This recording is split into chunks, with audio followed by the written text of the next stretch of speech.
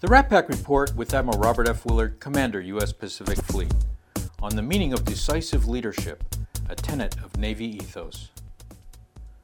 In thinking about decisive leadership, one might imagine what benefit an indecisive leader would be to us.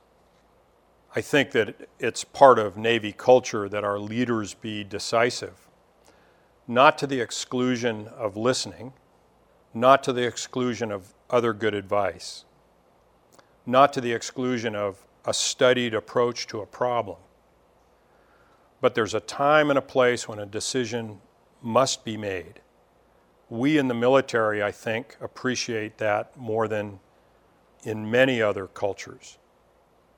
And when that time comes, it's incumbent on our leadership to be prepared to decide for the benefit of their command, for the benefit of the mission, for the benefit of the operation, and to decide well.